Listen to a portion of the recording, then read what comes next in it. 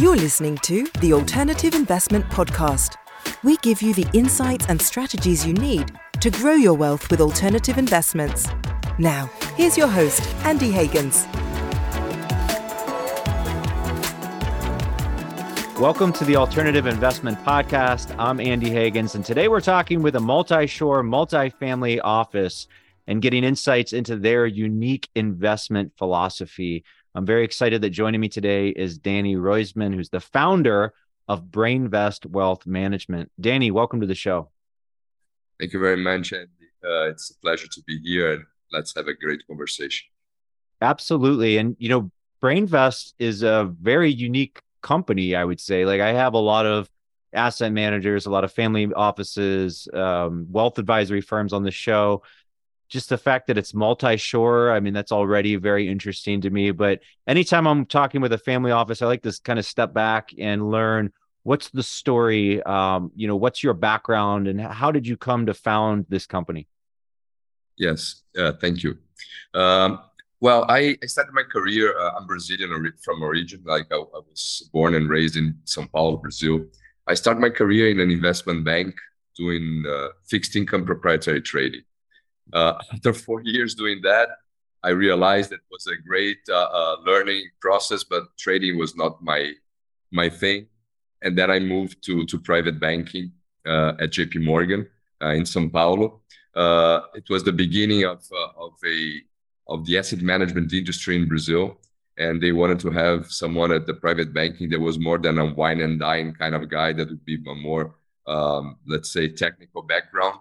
So my trading background helped me a lot into getting into discussions with potential clients and trying to manage their assets. So that's interesting, hearing about private banking. I didn't realize there were jobs available where you could just wine and dine. I'm like, I'd love to work. If I can just work in private banking and wine and dine people, that sounds like a pretty good job. Well, in the beginning of 30 years ago, that was mostly part of the job was wining and dining the clients. There was something that I was never eager to do it. I was just one of the nitty-gritty of the investments. That was something that I was more interested about. Sure. But yeah, unfortunately, there's still today, you see our industry, it's very difficult to change.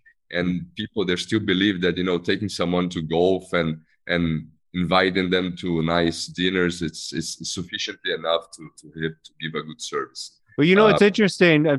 Just my experience with private banking, Dany. I'm sorry to interrupt. I want to hear the rest of your story. I think this is kind of funny because it's happened to me. It's happened to a couple other people I know.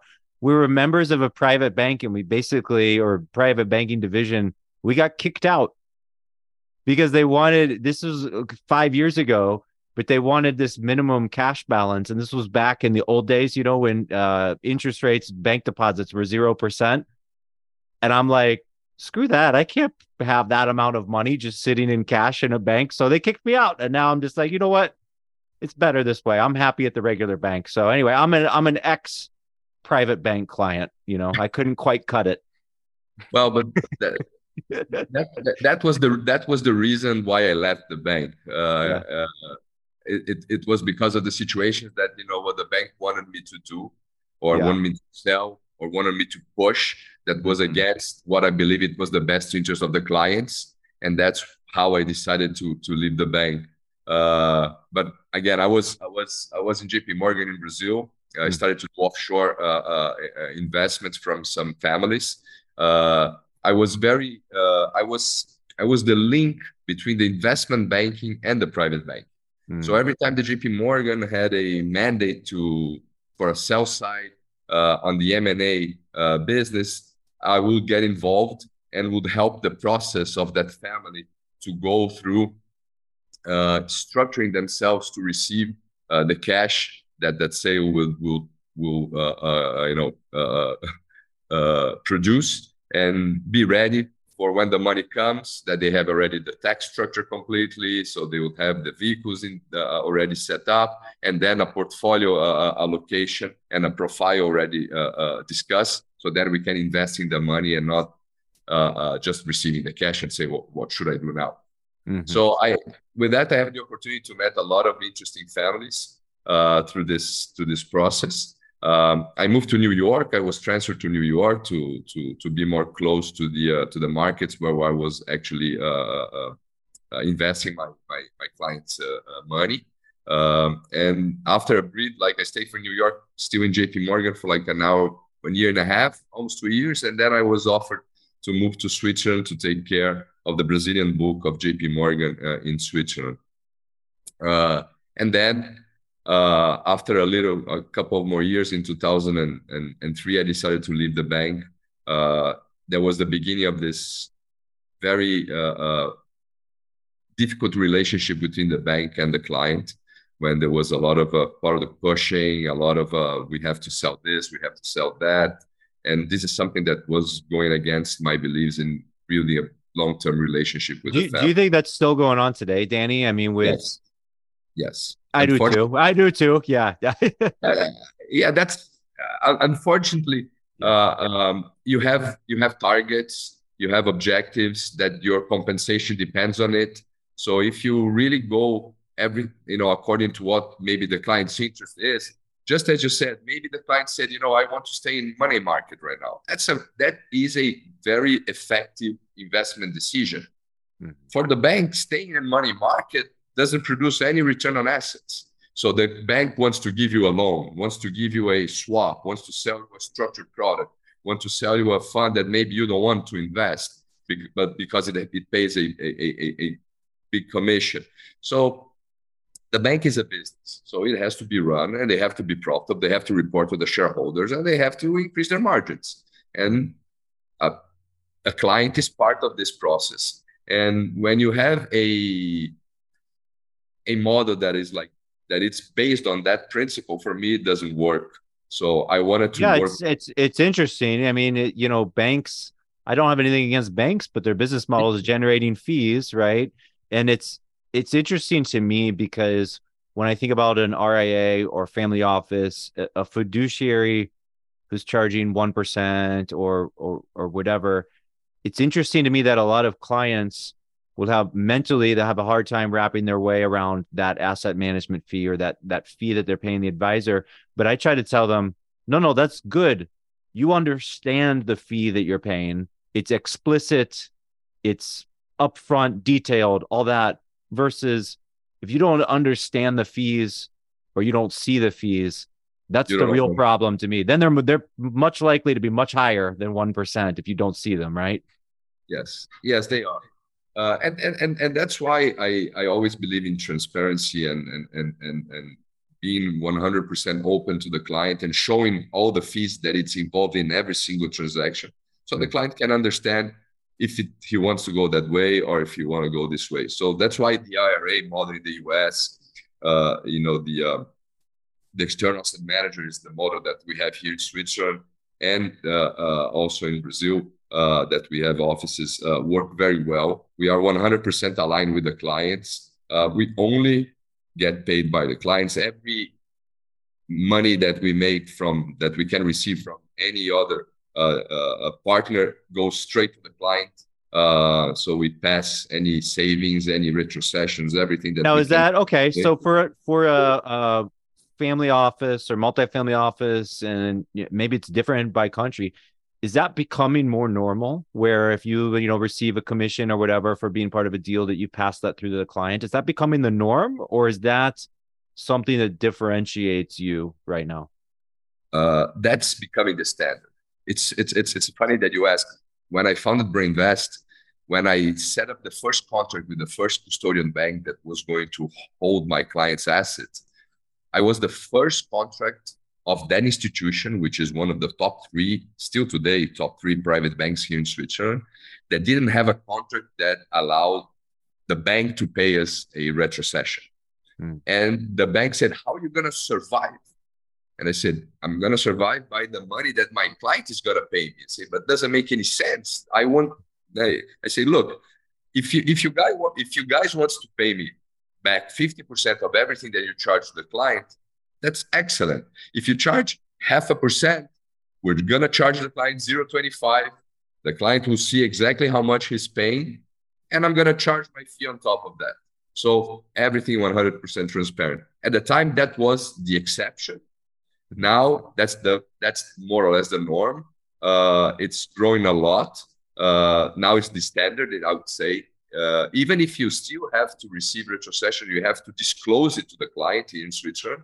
You have to say to the client how much you're getting paid by XYZ in order to invest in whatever that you're investing, which is also great. If the client they say, I don't want to pay a minimum and I want you to get paid by whatever that you're selling, as long as it's transparent and the clients understand how much, as you said, they are paying, it also works.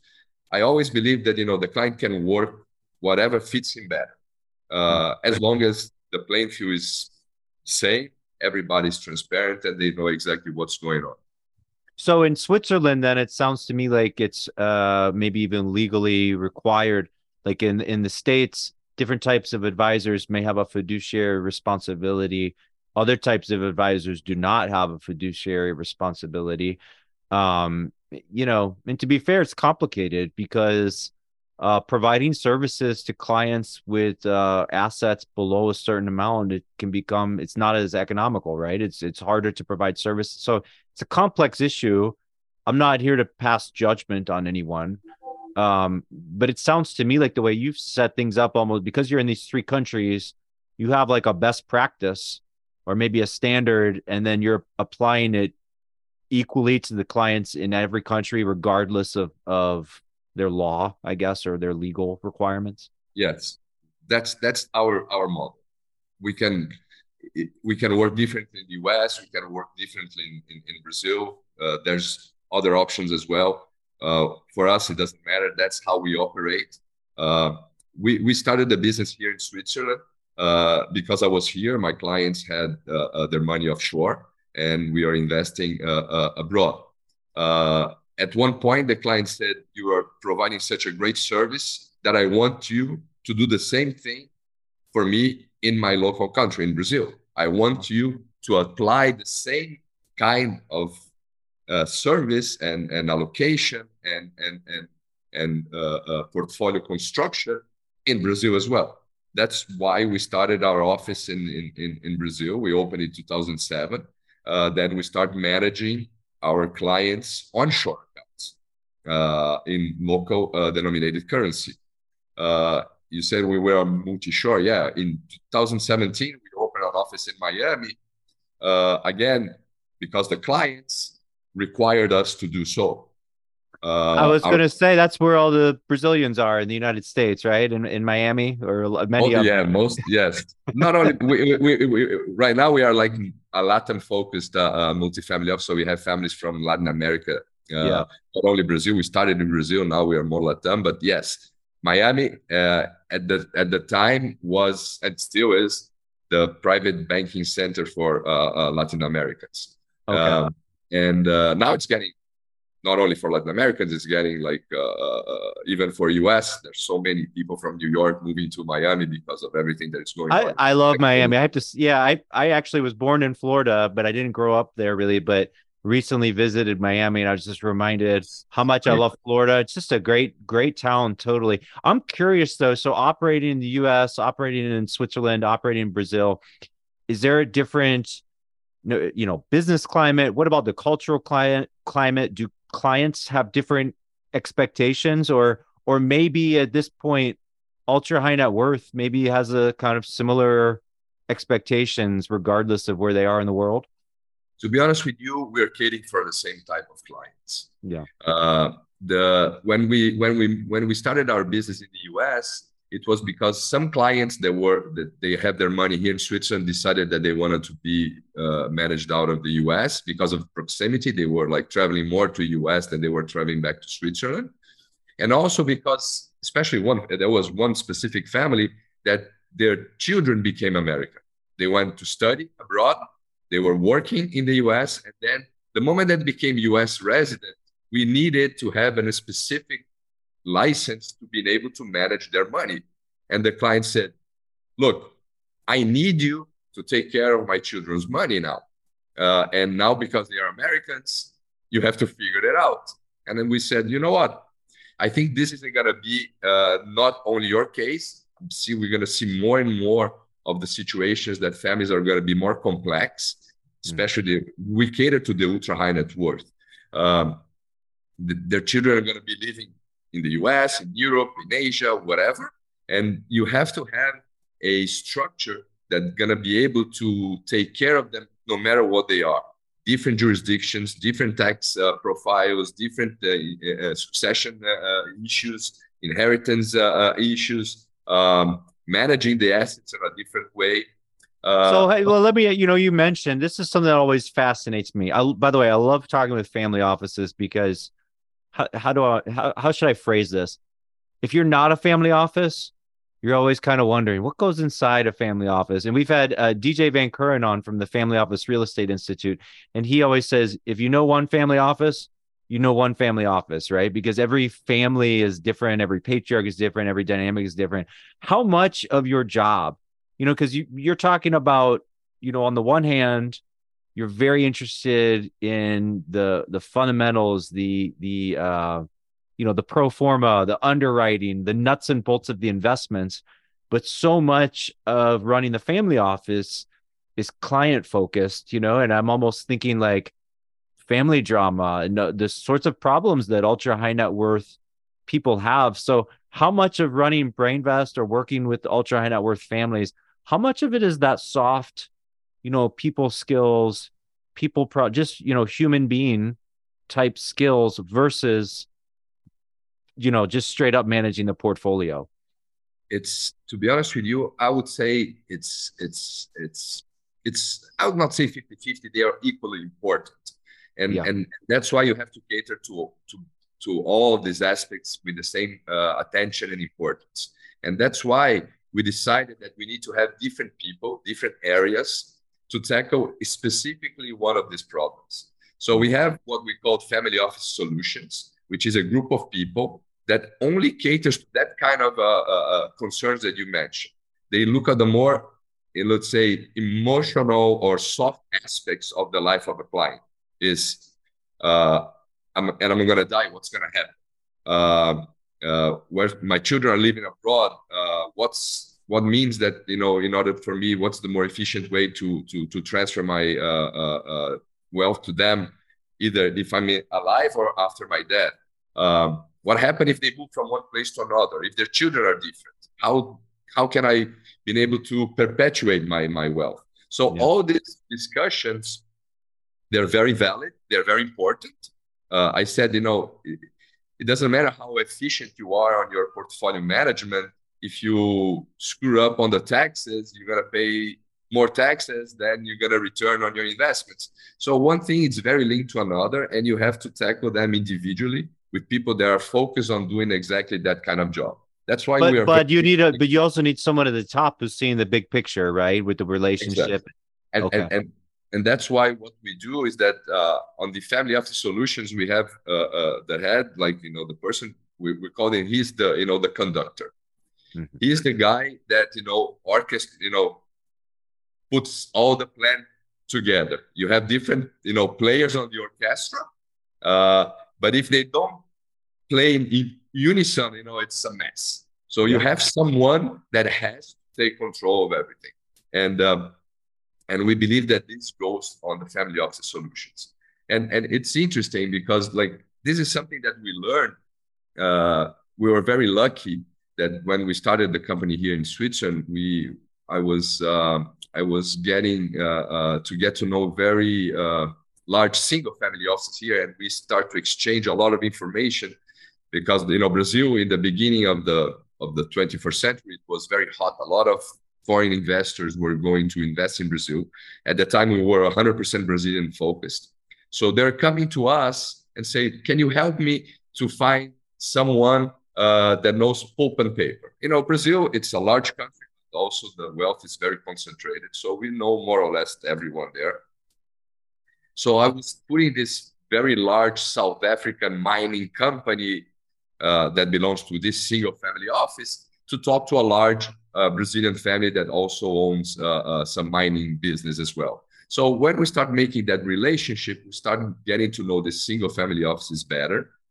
And then we're able to understand how they were managing all the aspects of these very large family offices. And what we did is they say, look, if it's working so well for these families that are being, in some cases, on the fourth generation already, Well, it's gonna. that's already amazing, right? Because usually it's gone by the third generation. Isn't that statistically speaking? So if I It's hear fourth generation, I'm thinking that family has good planning, good processes. They probably have a family mission statement and oh yeah, a culture of stewardship.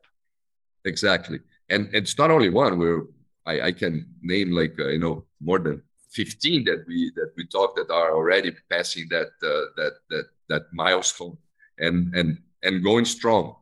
Um, and then I applied what I learned with them in order to create exactly the same type of infrastructure and methodology to cater to our families. And that was another thing that was very important for us, and I think that's how we're able to migrate the way that we are investing our clients into a very different way.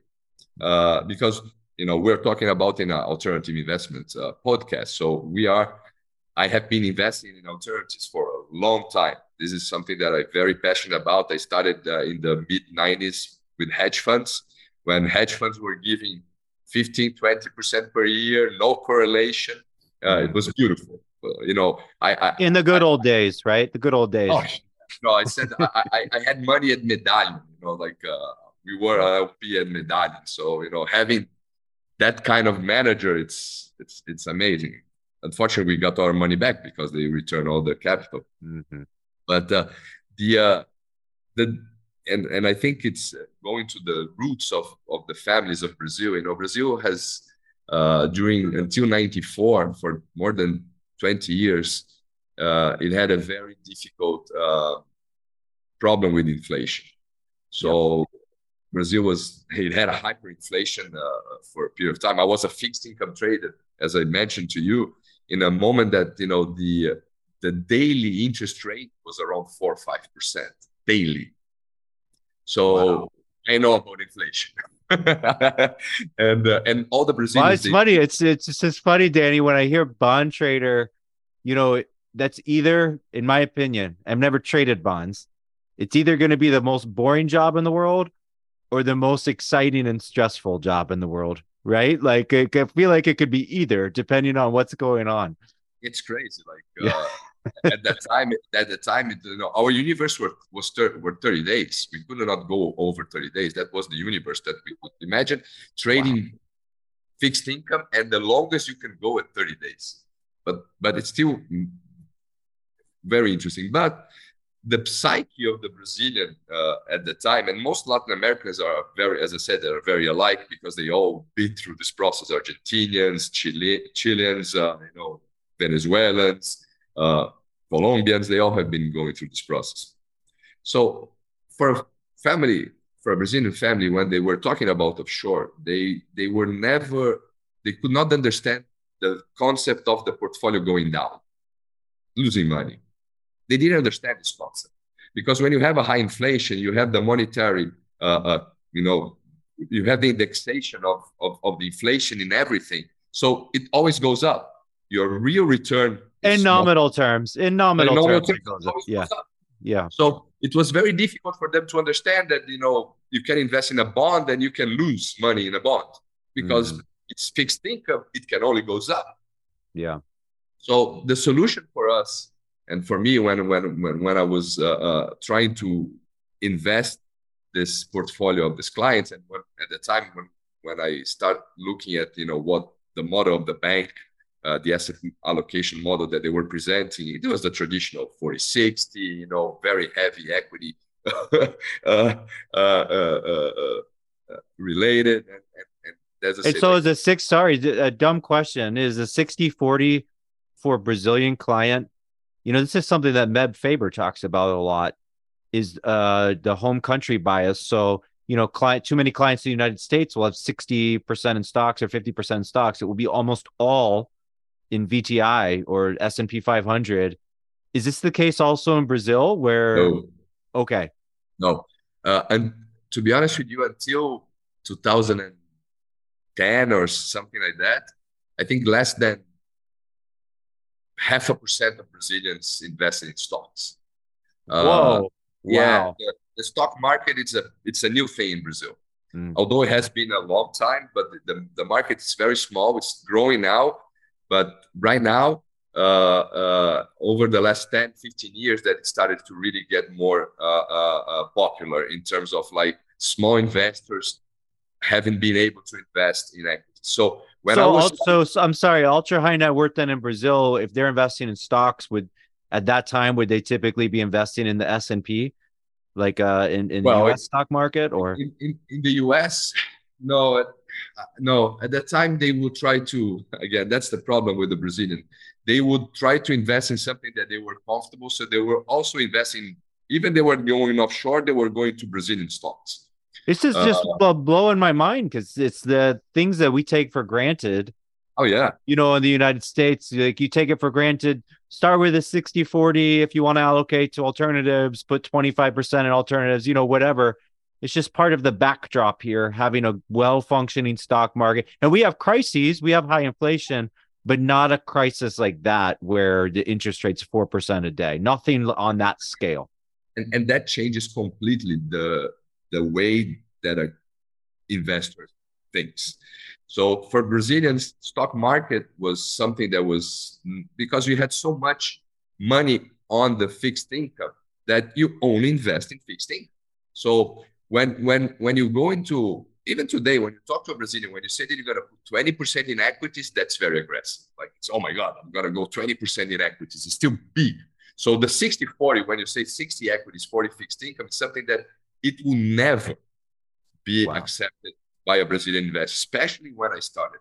So having the opportunity to show to clients that there was a way to invest in an asset class that was totally uncorrelated to the market, but the most importantly was uh, geared to an absolute return focus, that was the key thing that unlocked the potential for my clients to invest. Because when they take their money out of Brazil, they wanted to have some sort of security, then to escape, the all the issues that you have in Brazil.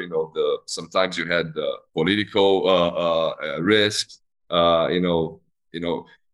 Imagine that in 1990, the government confiscated everybody's assets. Like there was a really like all the money that you had in the bank was frozen for 18 months. You could not have access. So Brazilians had That's gonna be the type of thing. It's interesting, Danny, when you talk about that. It's um like the generation that lived through World War II, exactly. that if you go through some kind of experience like that, where it seems like, well, if in Europe, society might come crashing down, or war, or food is being rationed, or hyperinflation, that's going to literally change the way you think about money or about security for the rest of your life. And probably even you're going to pass on some of those beliefs to your children, even, Oh yeah, it's a So, generation that we're the new generation is the one that doesn't have that kind of the 20-year-olds, the 25-year-olds, the millennials. They are the ones who didn't have that experience, and so now they are more open to invest in equities and other but stuff. but So that it was a bad experience, but it opened the door to the concept of absolute return. And it sounds to me like it's almost the theme or the genesis of Brainvest and your company around this concept of absolute return that resonated with this client base, ultra high net worth individuals in Latin America and Brazil. yes. Is that still, and so you grew with that philosophy, it sounds like, is that still your philosophy even to the present day, or has it evolved over time? The philosophy is exactly the same. Our objective is capital preservation for our clients. Mm. Whatever with a small nominal, with a small real growth over time. So in terms of what it is, it's like, what is capital preservation? You have to get inflation minimum plus 4 to 6% a year. If you have that kind of return, you can, take your money for a long time. Your purchasing power will be preserved, and you gotta be able to continue to enjoy and to pass on the wealth. Danny, that sounds to me almost like a perpetual. If it's 4 or 5% real return per year, or 6% real return per year, I can withdraw 4% a year, and it's growing. That's the idea. Yeah. That's the idea of capital preservation that we wanted to start giving to clients. So when we started at the time, we were doing a portfolio that was mostly hedge funds. We're talking about 40% already. We had 40% of our clients normally invested in hedge funds. 60% were mostly fixed income. Stocks, very little. Sometimes 5%, 10%, but that was not more than that. That was the initial kind of asset allocation when we started. And that just sounds crazy to me. I mean, as a US investor, the concept of your portfolio would be mostly fixed income and hedge funds. I understand it. Just that sounds so wild to me, because in the States you'd be in stocks and bonds, and then maybe five asset classes later, then real estate, then maybe commodity, and maybe you end up investing in hedge funds. So it's just seems backwards, I know. It is. It's not traditional, and again, that's why I said we are a different animal in all aspects that we have been. That's okay. It's good. It's good. Thank God we have the track record, and we can show that we have achieved that. Our clients have achieved over the almost 20 years that they are already with Brainvest, and over 30 years they are working with me. They have that kind of return, so it does work. We have to make big changes now. Today, the asset allocation is completely different, and I'm going to explain why we had to change. But the most important thing is that, and that comes why alternatives has also been such a strong part of the portfolio, but also create another very different type of behavior that we at Brainvest have with investments and with governance regarding investments. We had 40% of our assets in hedge funds. How can I make sure that my macro view, the view that I have, that I had to be implemented in the portfolios, were aligned with what 20, 25, 30 hedge fund managers were doing? So if I didn't have a way to kind of have some control out of it, I will not be able to have a portfolio construction that worked. So, I mean, couldn't some of those hedge funds even be betting against each other? Couldn't they be taking? Exactly. So when I was figuring it out, I said, look, I was saying I need to have first a white label fund. I want to work on a fund of fund basis with someone that has deep knowledge of that industry, that can go through every hedge fund strategy and portfolio and make sure that we can create a portfolio that not only is in line within that portfolio, but also in line with our view. So that's what we started. We started with a fund of funds that it was managed only to us by a very good manager here in Switzerland. At the time, it was Rothschild. They created the first hedge fund of the fund of funds of hedge funds in 1969. The fund is still in existence. So they had a huge experience on that. And the most importantly, they understood what I needed. And then we created our fund of funds of hedge funds that we still exist. We still invest in them today. So we started in 2006 and still working as of the same team. They are not at Rothschild anymore, but they're still the same team managing it. But it works very well since the beginning. But when 2008 came, then was a major issue for me with the great financial crisis. Because we were, I would not say lucky, but because of the governance that we had, and again, remember that I'm a fixed income trader by by uh, uh, uh, by formation. So I don't know. You What does remember? that what does that mean? No, like spell it out. What's the implication? Just that you're I'll explain. risk averse, that you spot No, risks, or what? yes, yes. For me, it was very simple. And in the beginning of 2007, when I look, and again, remember that I had fixed income and I have hedge funds. Um, when I looked in the beginning of 2007 of the spread between the AAA and the triple B, it was, I think at the time, the narrowest it has been ever. So for me as a fixed income trader, I said, why I am taking the risk of investing in a triple B? Run away, right? You run away. Run away. Something's wrong. Yeah. Yes. I don't know what's going to happen, but there's only one way to go. So we started selling our high yield exposure. We had a lot of high yields. We had a lot of corporate bonds. We started to change to high grade corporate, but we had one of the biggest parts that we have in our hedge fund portfolio was some distress and credit managers that work at credit arbitrage. They did a lot of strategies into the fixed income space. And remember that when I said that we need to have governance, if I'm exiting my risk in credit on my fixed income portfolio, I have to do the same thing on my hedge fund portfolio. Wow. So I had a meeting with the manager. I said, look, this is what I'm doing. I want you to unwind our part of our credit and distress credit portfolio. And let's move it into macro, to CTA, to all the other strategies that are still going to perform. And they start doing it. 2 months later, they called me and they said, Dany, we have a problem.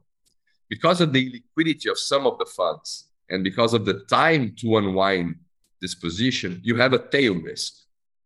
And I understand that you don't want to have that risk, so we have to be creative in how we're going to manage that. And that's sometimes, things happens, by the way. They came to me and say, look, we have a very good manager that we are investing. It's a merger arbitrage guy. The guy is very smart. But he sees that there is something weird going on in the market. And he's creating a specific fund to do one specific trade that is not going to cost you more than 5-6% per year. But he's going to be short in some credit structures that if the credit market really collapses or have a correction, you're going to make money out of this position and it's going to compensate for the tail risk that you still have on the other positions. It was a hedge. If you make that investment, it's a hedge against your unwinding that's happening. It was the idea was to do a hedge. Yeah. But the name of that guy was called John Paulson. and he was doing that trade. He was shorting the subprime, and we made a kill. So in 2007, our hedge fund portfolio went up 21%. Instead of hedging, we made a huge. So our hedge fund portfolio on the great financial crisis, we made money out of it, which is very, looking backward, it's like it's very difficult for someone to understand what happened. But now, Dany, I have to ask though. So this is interesting. This is a concept to me, is that you had the wisdom to set up this top level structure with governance. Yes. But then underneath that governance, you're making the decision to unwind some of these fixed income trades. And you're admitting, by the way, I just love how honest you are. You don't necessarily identify the tail risk, or that's not even necessarily on your radar in that moment, of that exact moment where you're on.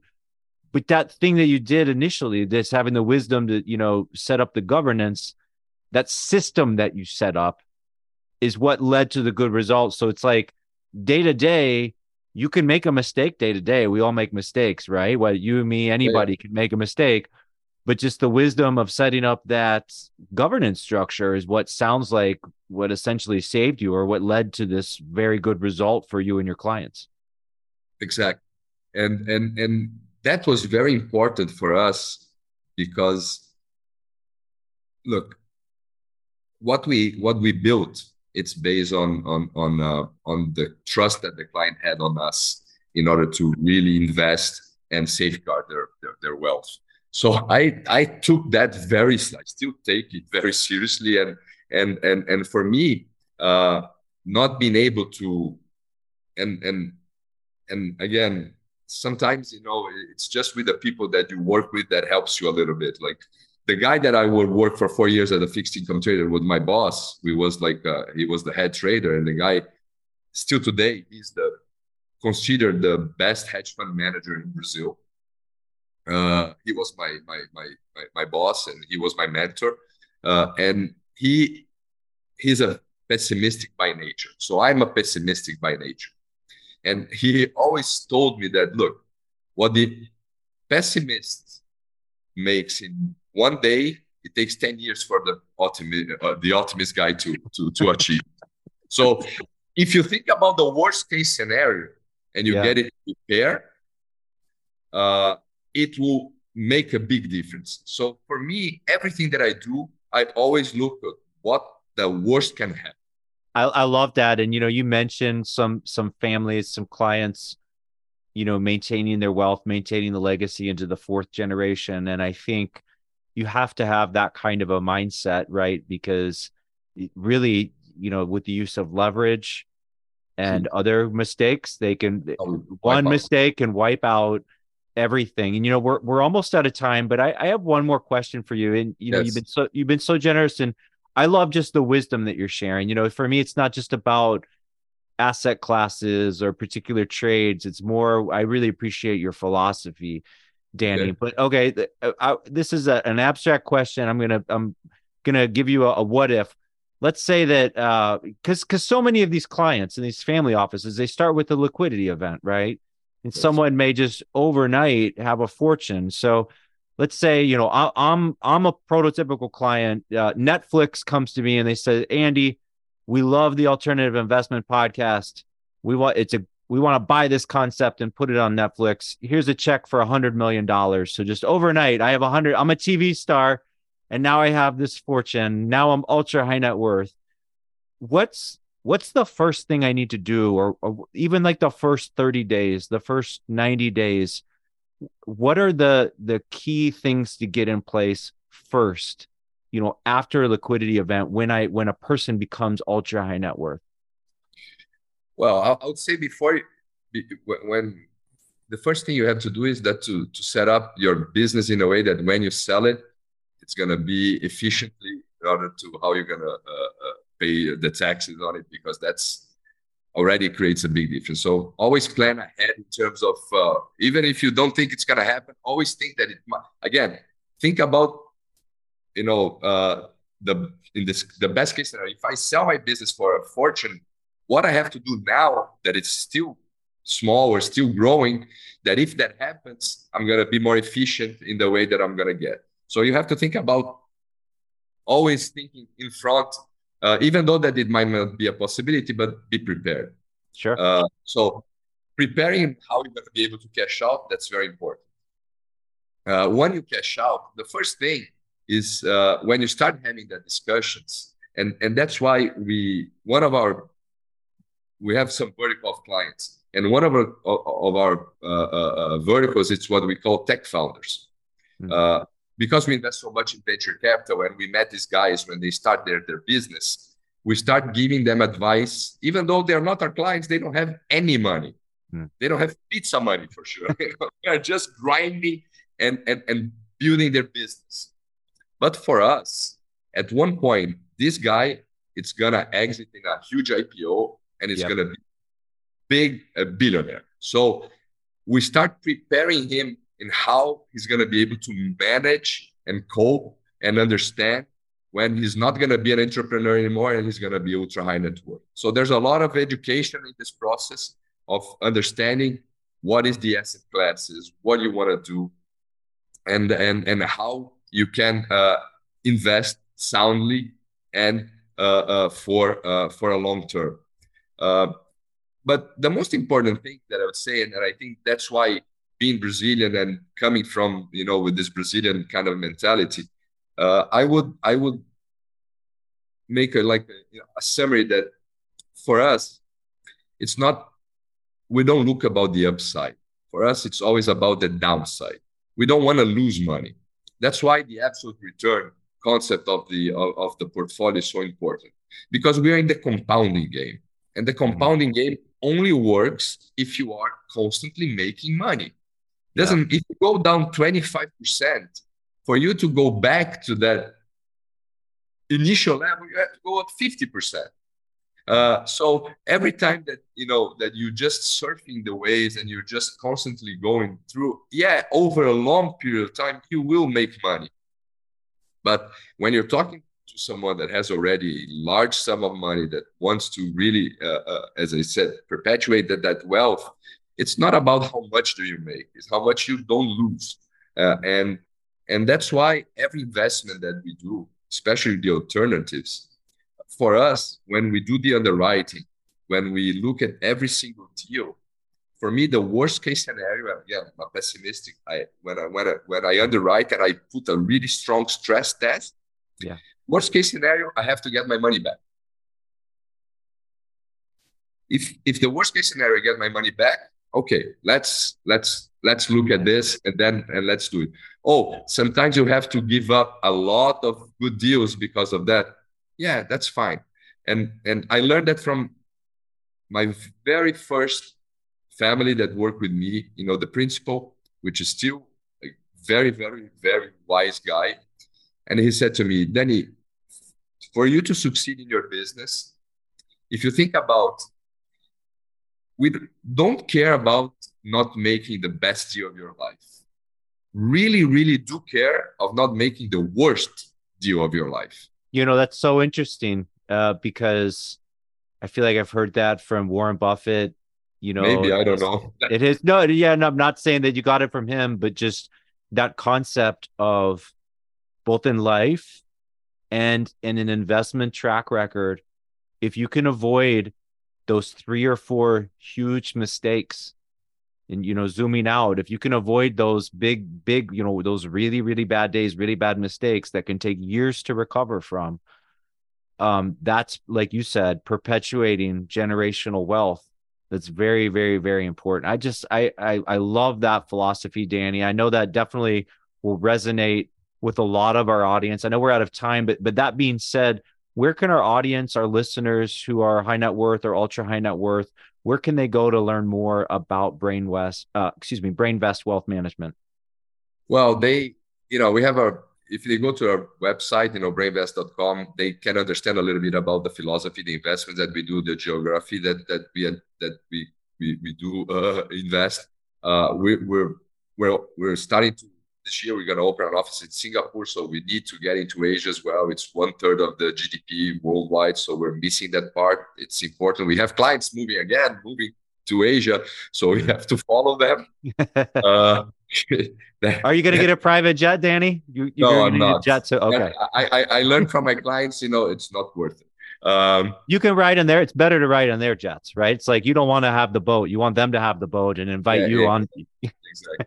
But if we have a link there, you have our email. Please, we love what we do, and I think we will definitely be happy to talk to anyone that it's interesting to learn more about our story and what we have accomplished and what we still can do for not our clients but for anybody else. I love it. And I'll be sure to link to your website in our show notes, which are always available at wealthchannel.com. Dany, thanks again for joining the show today. It was my pleasure. Thank you very much. Congratulations on the podcast. Thank you. Bye-bye. That's it for today's show. If you enjoyed this episode, please consider leaving us a rating and review to help spread the word to other investors. And we'll be back soon with another episode.